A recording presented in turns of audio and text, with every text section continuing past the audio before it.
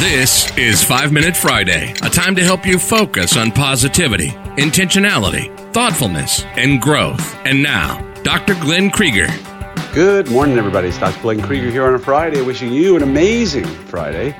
And it's time for your 5 Minute Friday. Now, before I jump into the meat of today's subject, I just want to remind you, Orthopreneurs University is launched.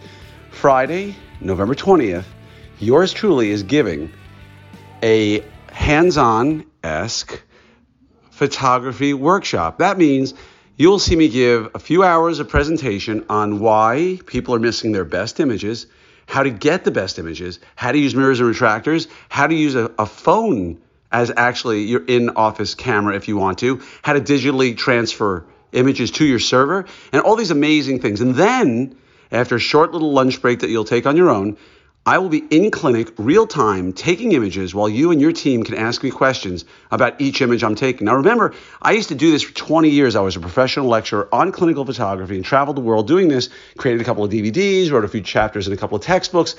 But now, on next Friday, I'm all yours. And best of all, if you can't attend, by signing up at orthopreneurs.com under courses at Orthopreneurs University, you will have 28 days after the lecture to watch it.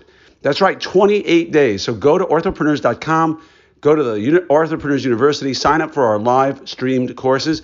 And while you're there, check out the other ones. We've got some amazing lectures coming up over the coming year. So with that, let's jump into today's topic. I was listening to Gary Keller from, one of the guys who invented or started Keller Williams Real Estate. And he made a really great comment about the difference between motivating and motivating. Now, I know they sound the same to you, but his point was all of us have struggles with team members. In his case, it was Salesforce. And we get crazed over some of these people who come in who may show us great stuff on a working interview, or maybe they don't, and we hire them because we're desperate. And as time goes on, we do everything we can to motivate these people, to teach them, to show them, to give them ideas of what they need to do to be more successful in the office. And we try everything from video systems, written systems, modeling, have them buddy up with somebody else, testing, evaluating, and yet they let us down.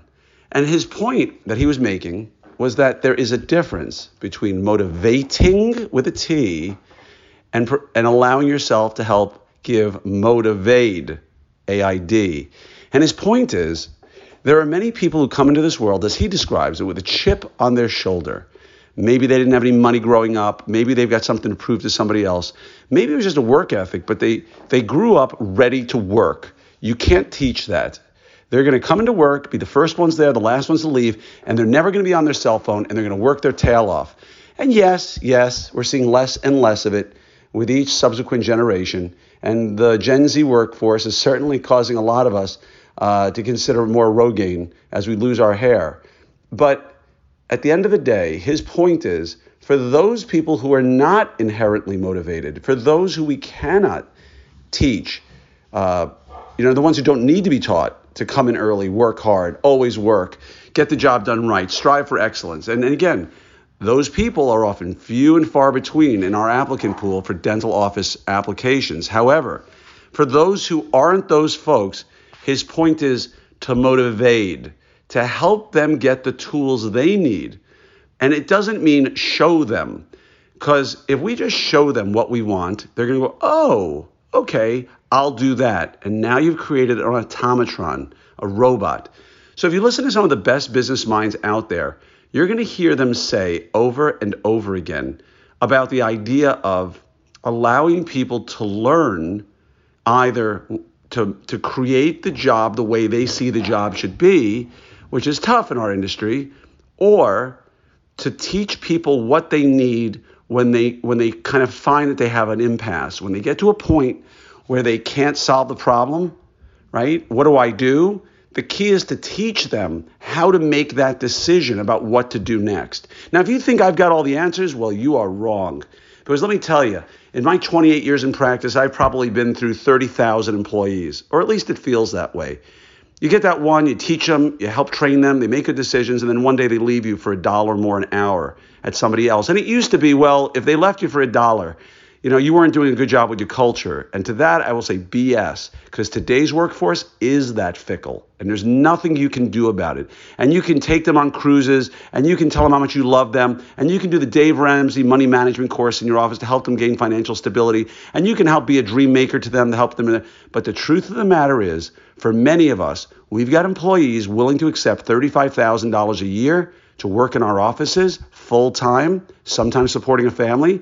And if they can get $36,000, that's a big difference to them. So don't be disappointed when someone leaves your office for money or because it's 10 minutes closer to their family or for any other number of reasons. Your job as a leader is to motivate, to help these people get the tools they need. And you know what the best part about doing that is? At the end of the day, 10 years from now, you will probably have a completely different team than the one you have now, with a couple of exceptions. But you know what's going to be the best?